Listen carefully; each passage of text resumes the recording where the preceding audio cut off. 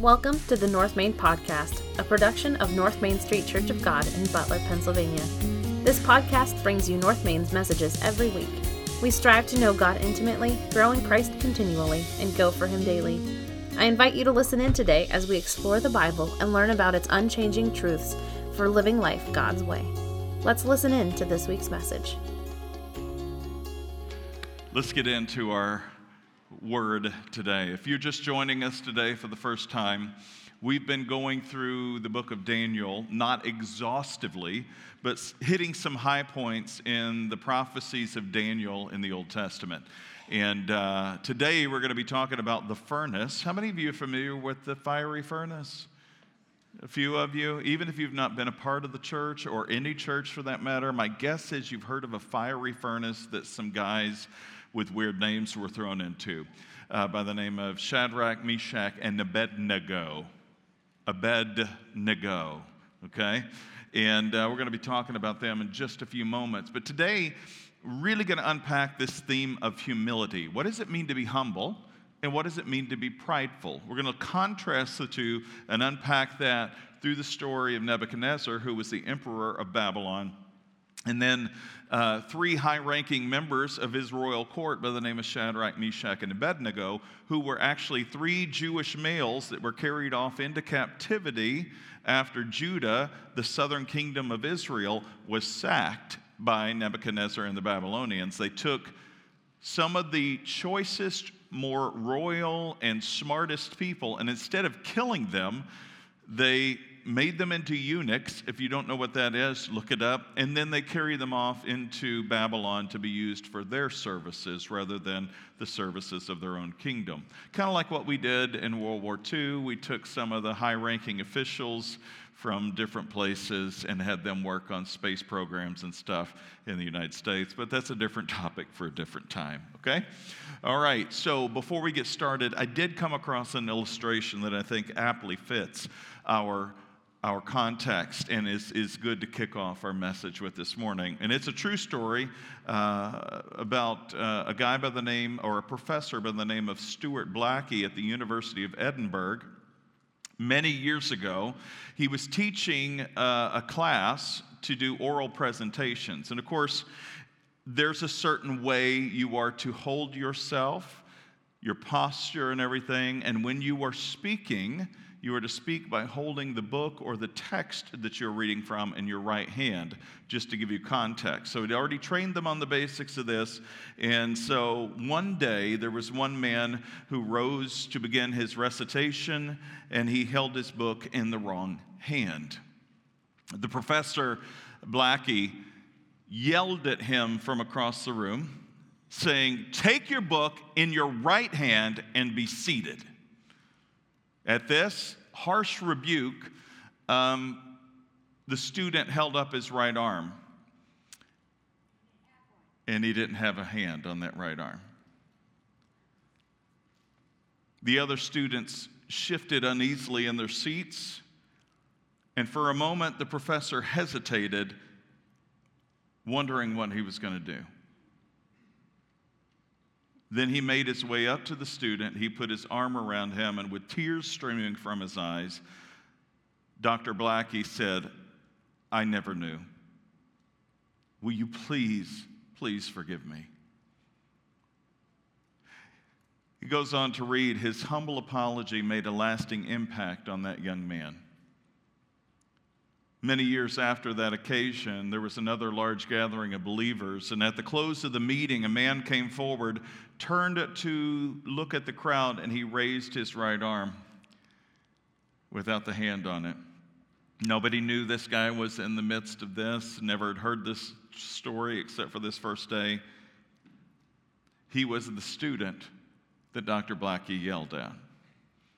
Professor Blackie, he gave testimony that, and not Professor Blackie, but the student gave testimony of Professor Blackie that day and said, "Professor Blackie led me to Christ through the course of our time together, but he could have never done it if he had not made what was wrong right." Humility. Humility is a virtue easily acquired but difficult to keep. It's difficult to know when you have it, and it's hard to know when you've lost it. Its antithesis, pride, often masquerades as humility, but the difference is in the focus of the individual. False humility is demonstrated when a person is more concerned about how they are perceived by others than about how they are serving others. It's a lack of concern for the self and more of a concern for those outside of the self. Pride can convince us that we're humble by showing us how good we think we are rather than the truth of who we really are compared to the goodness of God. Let me say that again because it's a bit of a tongue twister. Pride can convince us that we are humble by showing us how good we think we are. Now think about that for a minute. When you've had success, or when somebody has just really breathed encouragement and life into you, you walk away feeling like you're super tall. Yes, and you're like, I am that good, right? Be careful. It's not bad to receive accolades. It's what you do with the accolades in humility or in pride that can become the problem or the benefit, okay? If I take what people are saying about me, and then I elevate my own status and my own mind above and beyond what it should be elevated to, then there's a problem. Because then I think I'm invincible and nobody else understands. And so pride can take root. But if somebody gives me accolades and gives me praise for something that, yes, maybe I've done well, and I keep it in proper perspective in my relation to God, then I realize it's really God to whom I owe praise, honor, and glory. Thank you, Lord, for giving me the ability. Then I have proper perspective by which to receive praise and honor and reflect that back to God, who I am the image bearer of. Does this make sense? Okay, so with that, let's get into our context today. Don't turn there yet, but we're going to be going to Daniel chapter 3, starting with verse 19. I'm going to be reading from the New Living Translation. There are Bibles in front of you if you didn't bring one. I would like for you to turn there because I want you to see where it's at in the Bible. My role as a pastor, a teacher, and a preacher is to also not just teach you the word, but teach you where to find it in the word so that you yourself can do in your own due diligence the study that you should be doing outside of this context, okay? So Daniel chapter 3 is where we will be today, verse 19. But let's lead up to the passage today. Shadrach, Meshach, and Abednego were friends of Daniel, who actually wrote the book. Daniel became second in command over Babylon after he interpreted Nebuchadnezzar's dream accurately. And so Nebuchadnezzar was so impressed with Daniel that he put him in this high official position. Now, Daniel then takes Shadrach, Meshach, and Abednego, cohorts or friends of his, who are also very smart guys, and brings them with him into the context of that leadership role. Well, later on in the story, Nebuchadnezzar, the king that he is, decides he's going to, build a golden statue. And this golden, and of course, like I told you last week, you remember in the dream that Nebuchadnezzar had, what was the head of gold on the statue in his dream? It was Babylon and Nebuchadnezzar as the king. And so I'm wondering if at that point he didn't foreshadow a time, I'm going to build a whole gold statue. That's pure speculation, but it does tie together when you consider what's going on between chapter 2 and chapter 3. He finds out God has proclaimed me through Daniel that I am and my kingdom is the head of gold. So why not build a statue? And so he does. And he builds a statue. We aren't told what the image is, but he builds a statue of a man that is 90 feet tall. It's huge. Babylon is known for gold. Remember last time I told you in the dream it was known for gold because they would put gold on everything. They had gold as common as anything you and I would keep in common nowadays. It overlaid walls and ceilings and edifices, anything you could think of. And so he takes the gold and he makes a statue out of it. Now, he has some other kind of worldly leaders, not Jewish leaders, godly leaders in his court who say, you know what? You should get everybody in the nation to bow down and worship this statue. That'd be a good idea. You know, they were trying to trip the king up to put an edict in place because they knew that they wouldn't destroy, or the Israelites wouldn't bow down. So the Israelites in captivity, Shadrach, Meshach, Abednego, Daniel, and several others, worship one God of heaven and earth. His name is Yahweh. And we get the word Yahweh, or the name Yahweh, from the name God gives to himself at the burning bush in Exodus 3, when Moses says, "Who are you?" basically. And God says, "I am that I am." When you put that down in Hebrew, it is Yahweh. We really don't know how to pronounce that word, by the way, because Hebrew didn't have vowels, and the Jews never would pronounce that word out loud like you and I do. And so we don't know even what it sounds like. It almost sounds breathy, like breath. That's a whole sermon for a different time. I'm not going to go down that rabbit trail. But it's the breathing in and the breathing out of this word that we associate with God, which is Yahweh. So they knew these Israelites won't bow down and worship anything. And we don't like them anyway. They're a pain in our butt. And they're getting the high-ranking positions. That's not fair. And so let's scheme and plan. If we can get the king to do something that would set these guys up for failure, then we can actually get to where we need to be. And so Shadrach, Meshach, and Abednego, after the statue was built, won't bow down and worship it. Well, these tattletales go back and tell the king, they won't bow down and worship your statue. And so Nebuchadnezzar gets really ticked off. And I mean, not just ticked off. It says in the passage we're going to read today that he gets so furious that he was distorted with rage and anger. What does it mean? Have you ever been so angry that you were distorted with anger? Let me see your distorted anger look. No, just kidding, don't. It looks like constipation. Seriously, let me see your distorted anger look, right? What does that look like? I think you and I could probably associate ourselves with that because there have been times in our lives when we've been really angry. I mean, angry beyond the point where we should be. Anger is not bad in and of itself. It's what we do with it. And sometimes when we get enraged with anger because somebody has done something to us, or we've forgotten something, or your child isn't doing what you tell them to do, or the parent's not doing what the child tells them to do, you know, all of that stuff, we get really angry.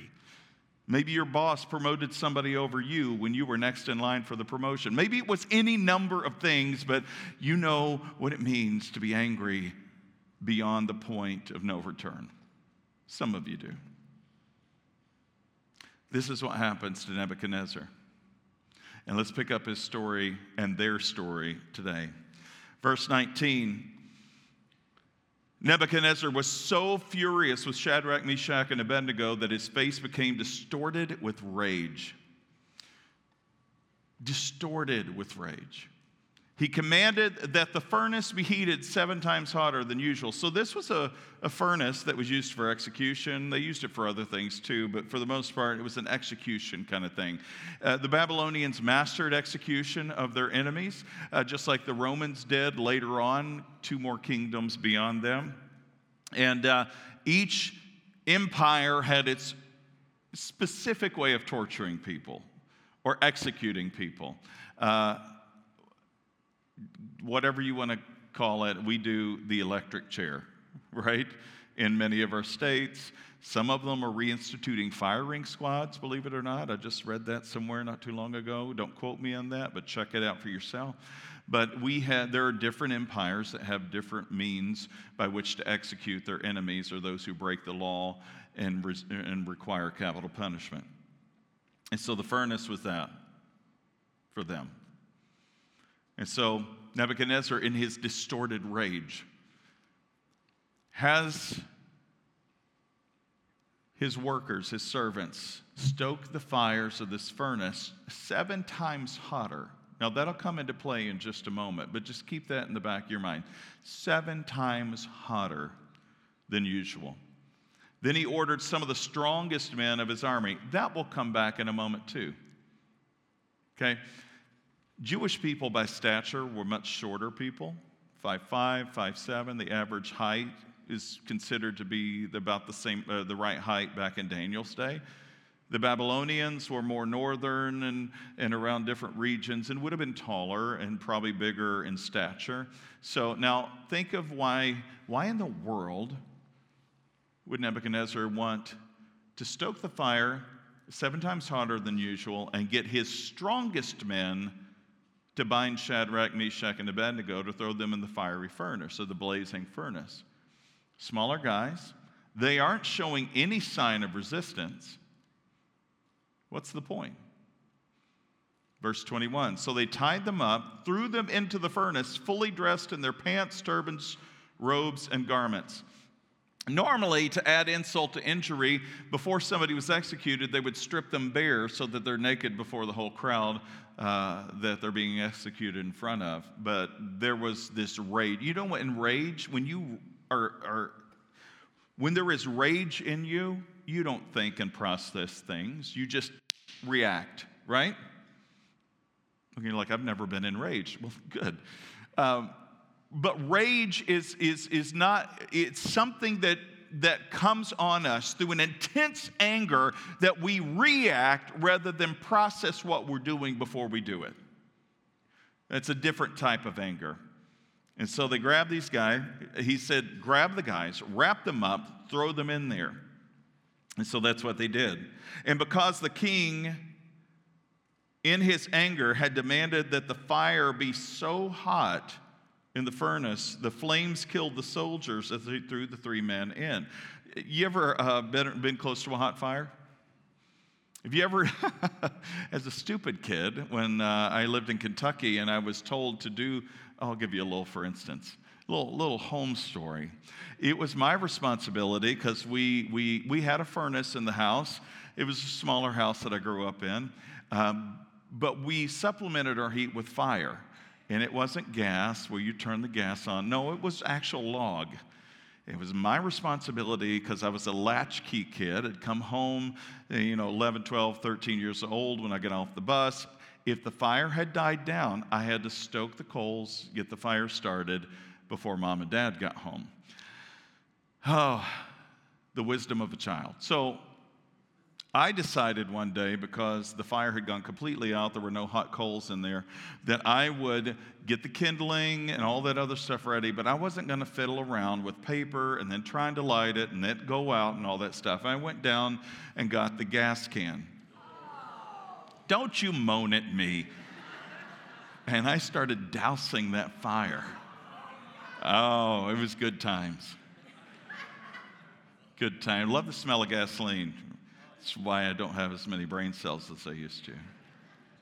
So I'm dousing that fire. There's no flame yet, but there's a smell of gas in the den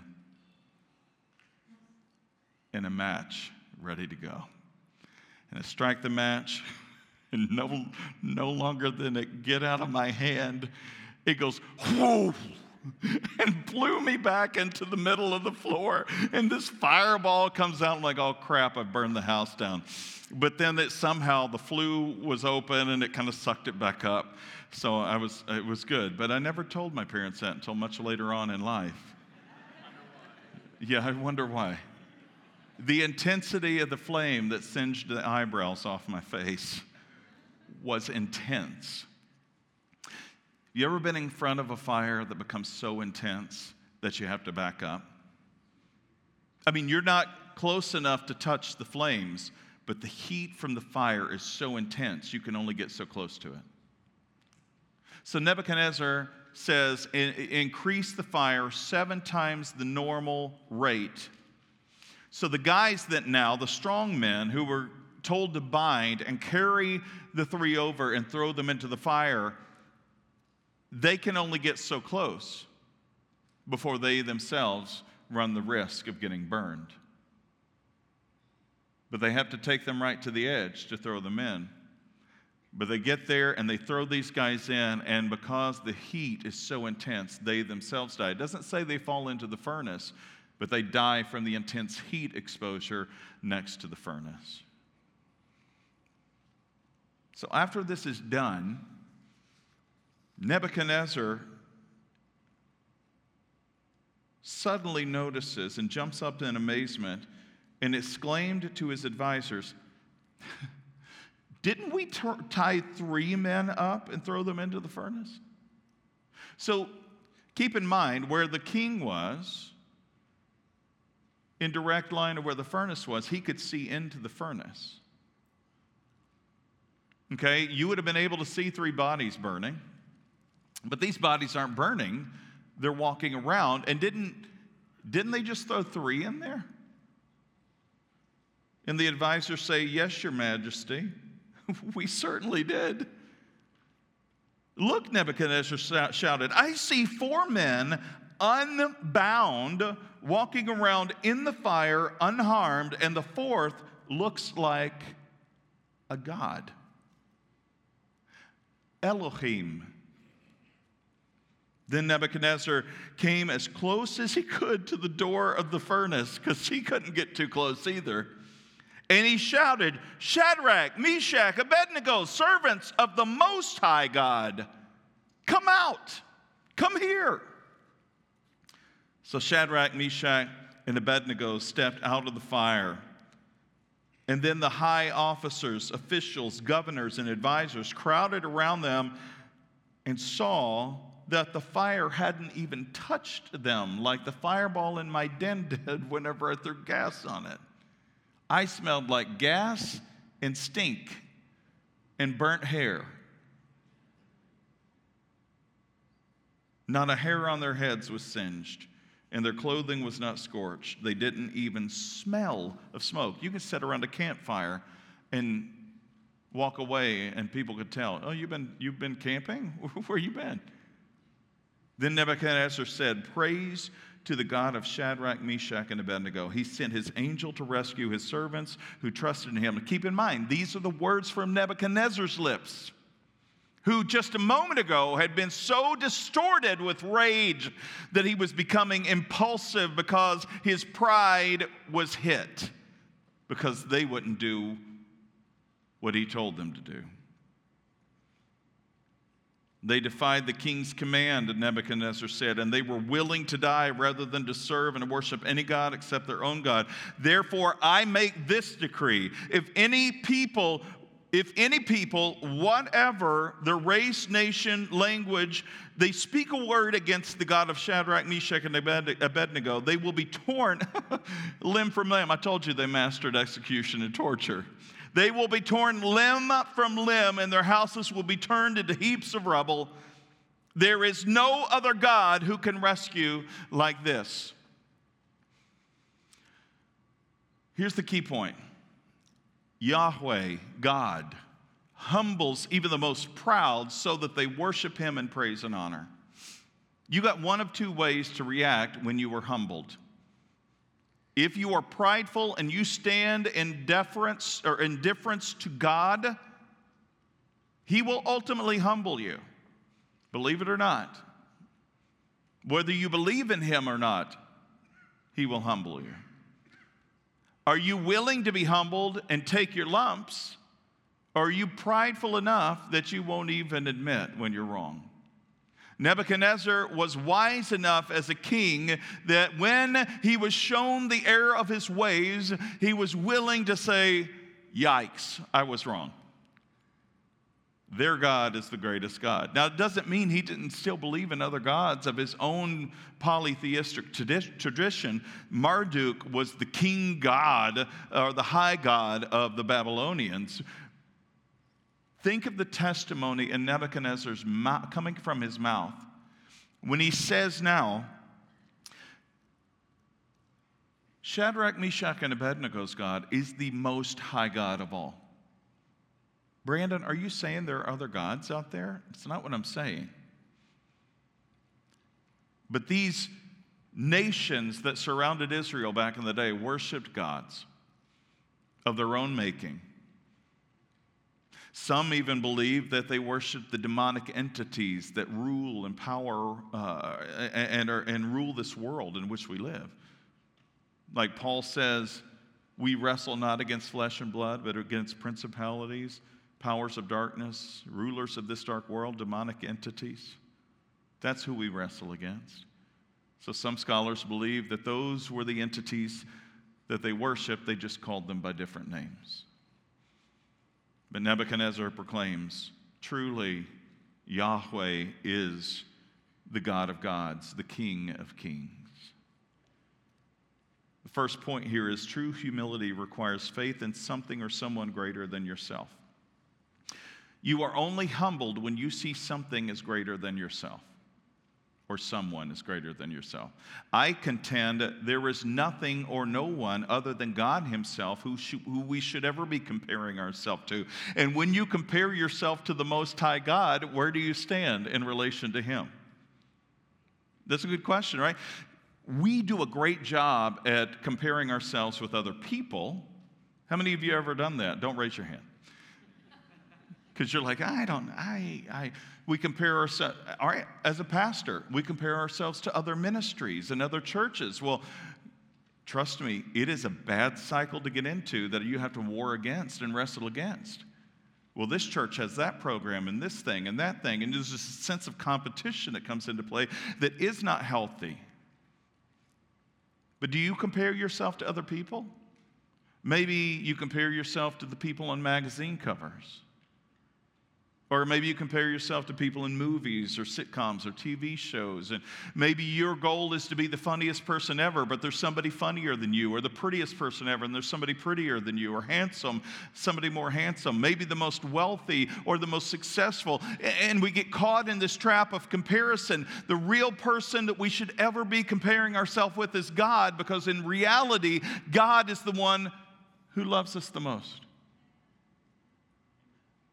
And when we realize who we are in comparison to him, we see ourselves in proper perspective, not as worms ready to be stomped on and ground into the ground, but rather as somebody who he loves and desires our love in return.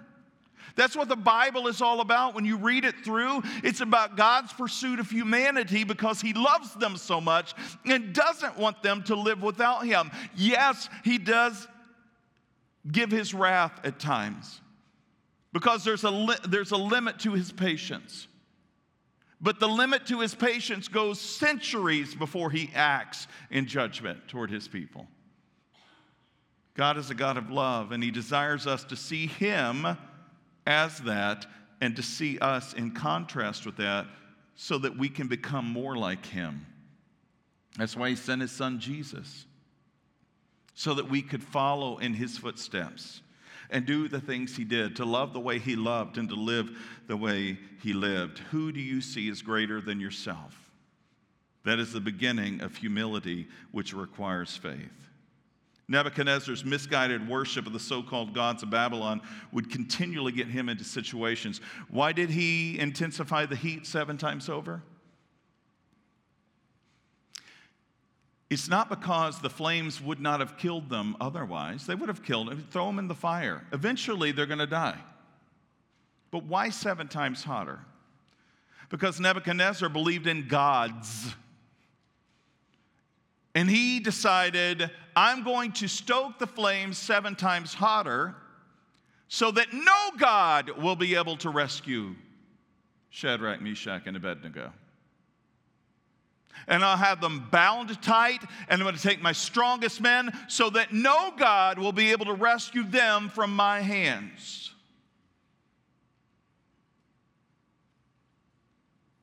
Do you ever get stubborn, wanting to do things your own way? You think you can subvert God's will in ways? We get prideful in those regards, don't we? I'm going to do things I know what God's word says. I know. Okay. You can live in obedience to him, or you can live under his judgment. The reality is, it's not he's going around with a cosmic gun trying to zap you whenever you do something wrong. You've got a bad idea of God if that's your perspective of God. The reality is, God knows that in order for things to go well with you, you need to be in his will. That doesn't mean it's going to go perfectly and everything's going to be roses and lollipops, but it does mean you are going to be secure in who you are and whose you are, and you're going to be headed in the right direction, even if difficulties come your way. The other aspect of this is, if you go your own way, it may be good for the moment or seem good at the moment, but eventually it comes up empty. Have you ever seen the E! True Hollywood Stories? Maybe I'm too old. You remember those, like the entertainment TV, and they do the E! True Hollywood Stories on famous people, this person that achieved all of this fame and fortune and wealth. And it still happens today. What happens to many that achieve what we would call the epitome of success? They crash and burn.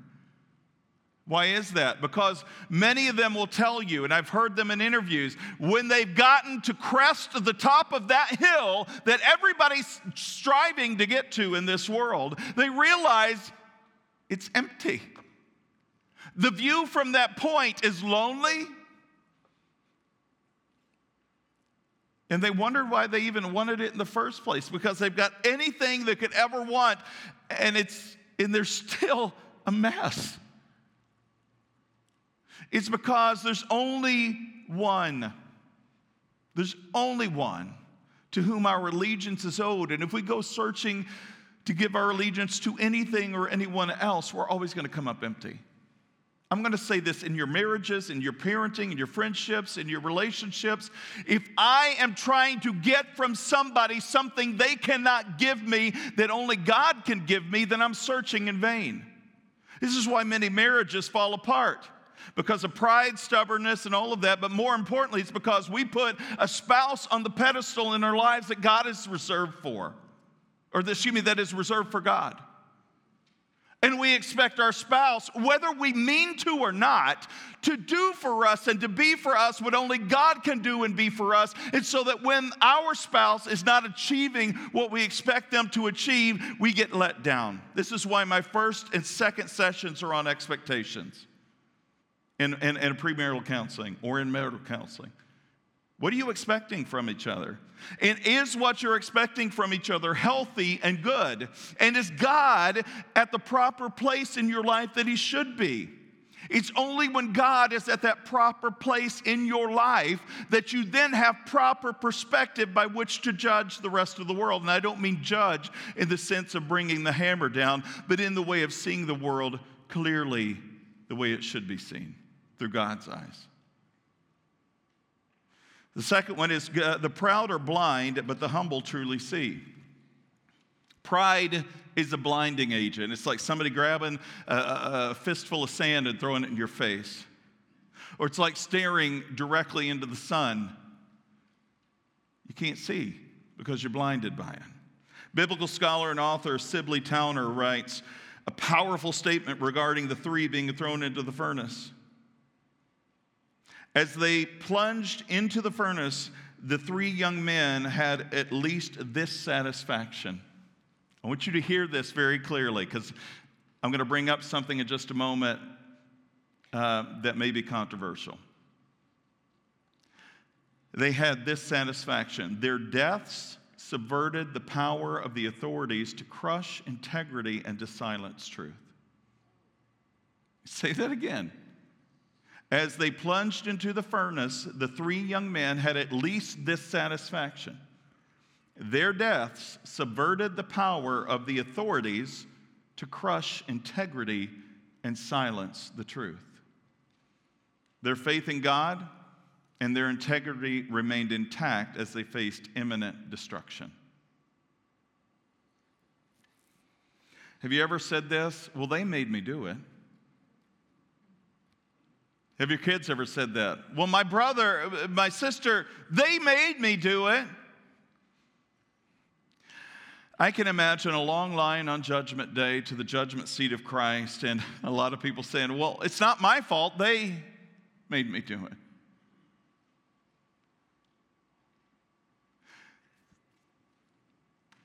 How much of you, maybe those of you who are parents can relate to this, how much better is it for you when your child comes to you and takes ownership for what they've done? It makes you want to punish them less. Am I correct? Maybe some of you are like, no, I think it's the full force of the law. No, one of the things I've told my kids, and if you tell me the truth up front, you own what you've done, you are more likely to get a lesser punishment than if you blatantly lie to me and don't take ownership for what you've done. And if I have to find out through the grapevine the evidence that I really need to know to convict you of this crime, it's going to be really bad for you. Right? We've had to go there a time or two. You see, when we're humble enough, we're able to own up to stuff. We can't scapegoat, we can't throw somebody else under the bus, but it's our nature as sinful human beings to do that. But when you are a believer in Christ, you have become redeemed. You are a new creation. And so you should never go back to the old ways of the blame game and casting dispersions because you aren't willing to own up for your own issues. My kids will say, well, they made me say this, or they made me do this. Nobody can make you do something that you aren't willing to do in the end. Take ownership. I don't matter how hard you have been manipulated or coerced or peer pressured against, it is ultimately your decision of whether you're going to do something or not. And there's no amount of excuse you can throw out there. The blame game has been around as long as Genesis 3. It's the woman you gave me. Well, it's the serpent who tricked me. But did you take the bite? I mean, did the woman, hey, Adam, did the woman grab that fruit and just shove it into your mouth? And did she make your mouth do this so you could chew on it? Did she make you do that? Oh, and Eve, the serpent, he's crafty and tricky. Did he shove that into your mouth too? No. But see, the woman was at least more honest than the guy, if I'm being honest here. If you look at it, she said, it's the serpent who deceived me. She at least said, I was deceived. I believed what was not true as being true. And Adam just said, yeah, it's that lady there. You know, the woman you gave me. So God, technically, it's not only her fault, it's your fault too. Because he accuses God in the same breath. Pride will blind us to the truth of a situation, but humility pulls back the veil so we can see with clarity. The third thing is God opposes the proud but gives grace to the humble. Have you heard of that? Sounds like a Bible verse. Though the proud may seem to succeed for a while, God remains in opposition to them. I want you to understand that. Some of the people who are the most proud seem to succeed. You know, the biggest backpatters of them all. Look at me. Look how good I am. They're the villains in the movies, right? You just think, oh, I can't wait until they get it, right? You've just seen the movies? And it's the underdog, the downtrodden, the ones who are humbled because they've been humiliated by life itself that you're really championing. Oh, come on, you could do this. I know you could. You're going to have your day. And the proud seem to succeed, and they strut their stuff, and then they rub it in everybody else's face. Though they may seem to succeed for a while, God remains in opposition to the proud. However, those who remain humble, God always gives grace. Nebuchadnezzar had to be convinced that the power he had was conceived by his own, had become convinced that the power he had was conceived by his own strength. Look at the empire. Look at what I've amassed. The gods favor me. I'm at the top of my game. See, this is the problem with the prosperity theology idea, is that the downtrodden don't have enough faith or they would be more successful or have enough money, and those who are at the top of their game are being blessed by God. I think that theory is blown out of the water when you look at the life of Christ. Let's be honest. He suffered greatly. I mean, if he was going about it by the world standards, he would have amassed not just a following, but a kingdom of his own on earth. He would have had an army of individuals that would have, by brute force, overtaken other nations, the Roman Empire to begin with. But that's not what his kingdom was about. And when we sign up to be a believer in Christ, we become a citizen of that kingdom. And that kingdom is not of this world. It doesn't have the same rules. It doesn't function the same way. As a matter of fact, it looks completely upside down to the world. But I contend that you are living as a citizen of that kingdom. The rest of the world looks upside down to you.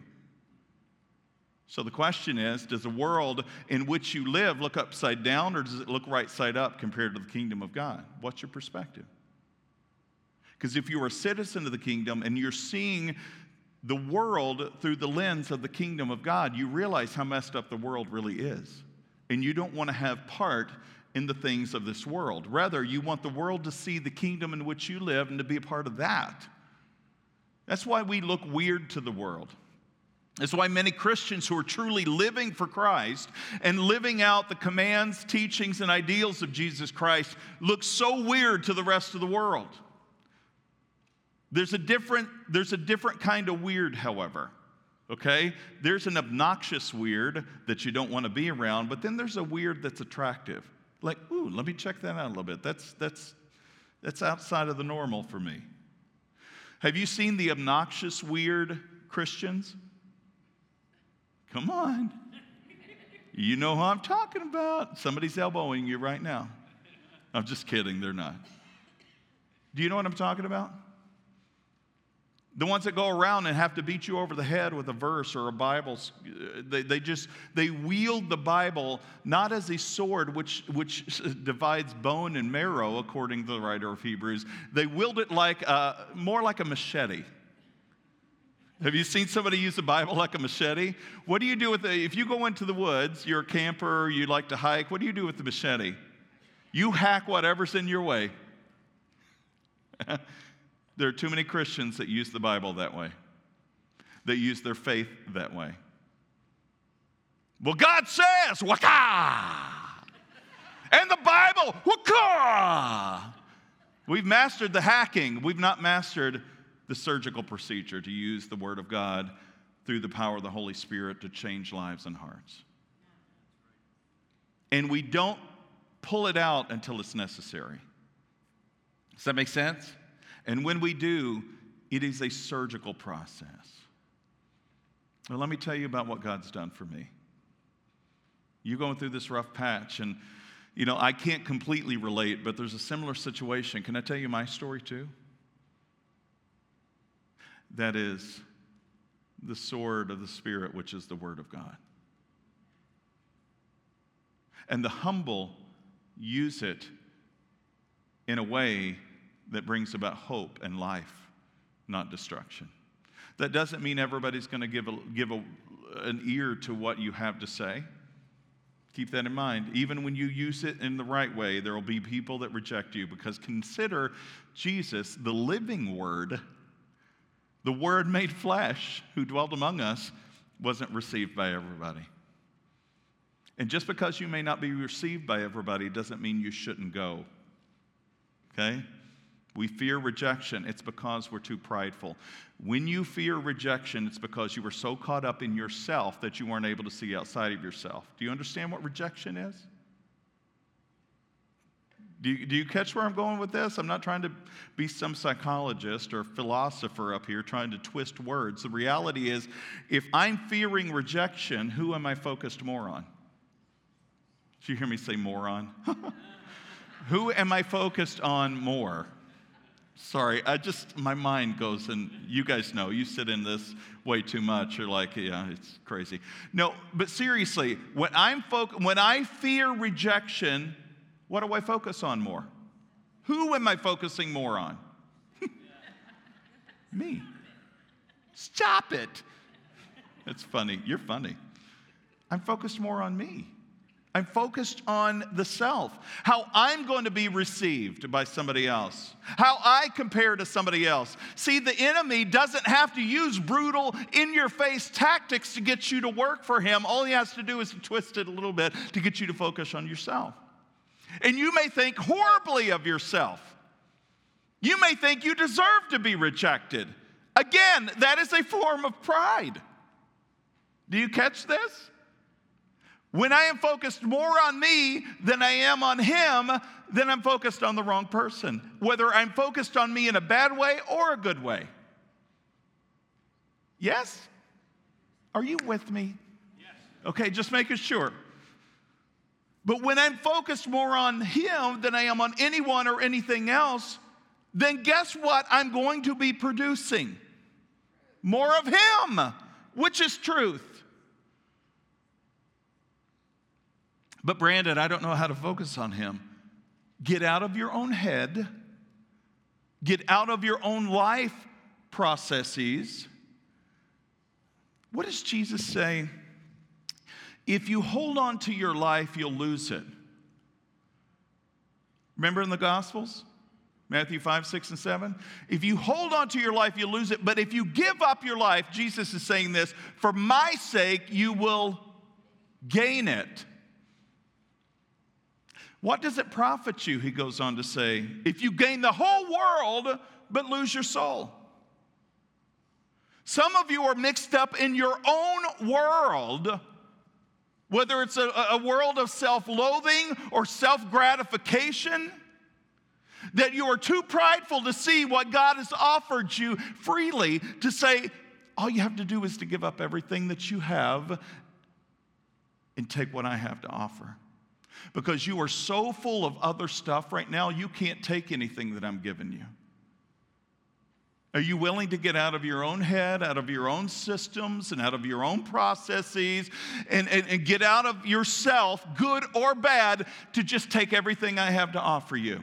And then you can truly see your worth. Because I'm the one who created you. I'm the one who knit you together in your mother's womb. Sure, it took your father's seed and your mom's seed, but I'm the one who brought those two together and brought them to life.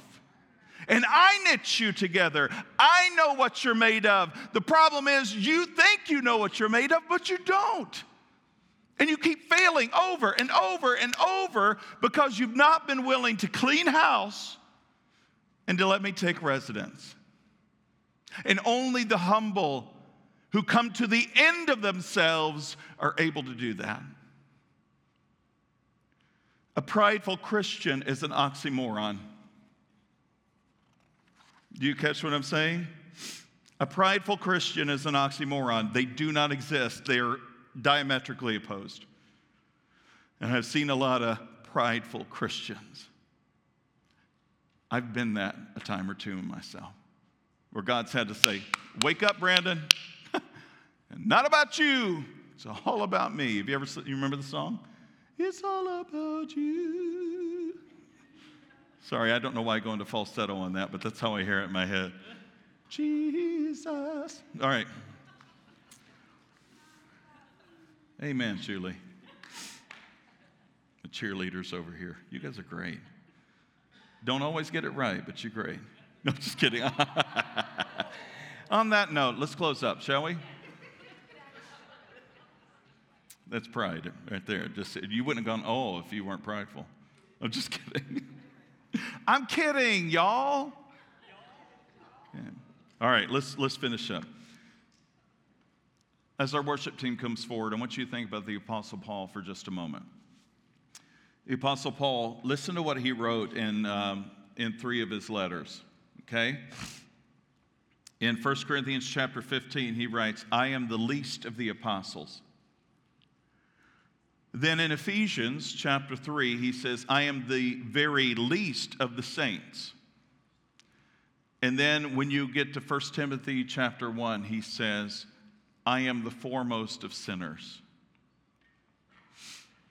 Considering these 3 verses, J.I. Packer, in his book, Your Father Loves You, writes this. I want you to hear what he says about these verses.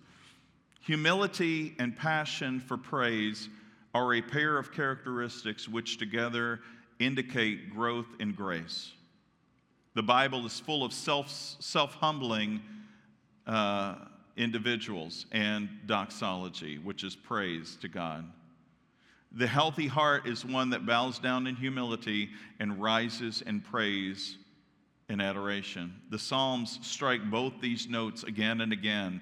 So too, Paul in his letters both articulates humility and breaks into doxology. Look at the three descriptions of himself quoted above, dated respectively. I want you to hear this. This is so interesting. Dated the first instance around 59 AD, then the second one 63 AD, and the last one 64 AD, successively, chronologically. I'm going to go back and read those again. In 59 AD, I am the least of the apostles. 63 AD, I am the very least of the saints. And then by 64 AD, consider his journeys and what he encountered and what he experienced. In 64 AD, I am the foremost of sinners. As you get closer and closer to God, you cannot help but bow lower and lower and lower as you reach forward in praise, which lifts higher and higher the God in whom you serve. Paul, the longer he walked with Christ, the more humbled he became. The longer you walk with Christ, the more humbled you should become. What does that look like for you? Where are you at on the pride versus humility scale? Cultivate humility and passion for praise if you want to grow in grace. Philip Brooks made an apt comment when he said, the true way to be humble is not to stoop until you are smaller than yourself, but to stand at your real height against something higher in nature that shows you what the real smallness of your greatness is. John the Baptist said this. His disciples come to him and they say, hey, there's this guy. We don't know who he is, but he's gaining disciples. And they were John. John had his own disciples. And I want you to hear the conversation in John chapter 3. No one can receive anything unless God gives it from heaven. You yourselves know how plainly I told you, I am not the Messiah, John says. I am only here to prepare the way for him. It is the bridegroom who marries the bride, and the best man is simply glad to stand with him and hear his vows. Therefore, I'm filled with joy at his success. He must become greater and greater, and I must become less and less.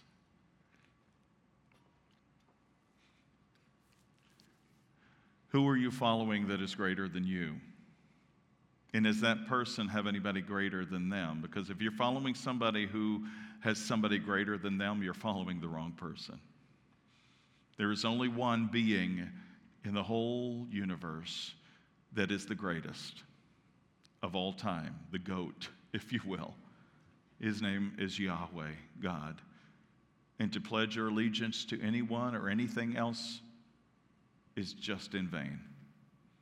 It's all about surrender through humility, because it's the prideful who cannot see and aren't willing to bow a knee.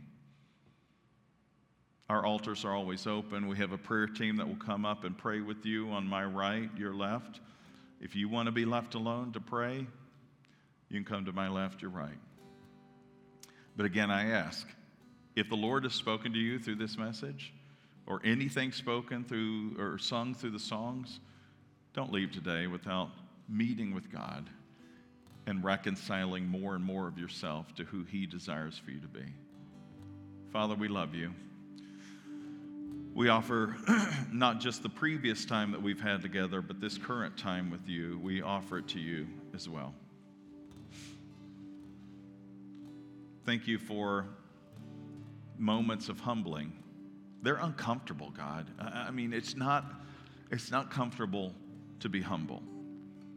And the reason it's not comfortable to be humble is because the kingdoms of this world don't celebrate humility, they celebrate pride. And when we become a citizen of your kingdom, the way of that kingdom is humility and service and love, self-sacrificing. It's not about getting all that I want, but it's about God achieving all that I need, and all that I need is you. Help us to find contentment in that. Thank you for your grace and your mercy, which is new every morning. We love you. In Jesus' name, amen. Would you stand as we close in our prayer? Thanks for joining us this week. Check back next week as we dig deeper and go further in our understanding of God's Word. Make sure to visit us on our website, www.northmaincog.org, where you can learn more about us. If you found value in today's message, we'd appreciate a rating on iTunes, or if you'd simply tell a friend about the show, that would be helpful too. Donating to the ongoing ministry of North Main is easy. Just go to our website and click on the Give tab at the top of the screen. Thanks for listening. We look forward to you joining us again next week.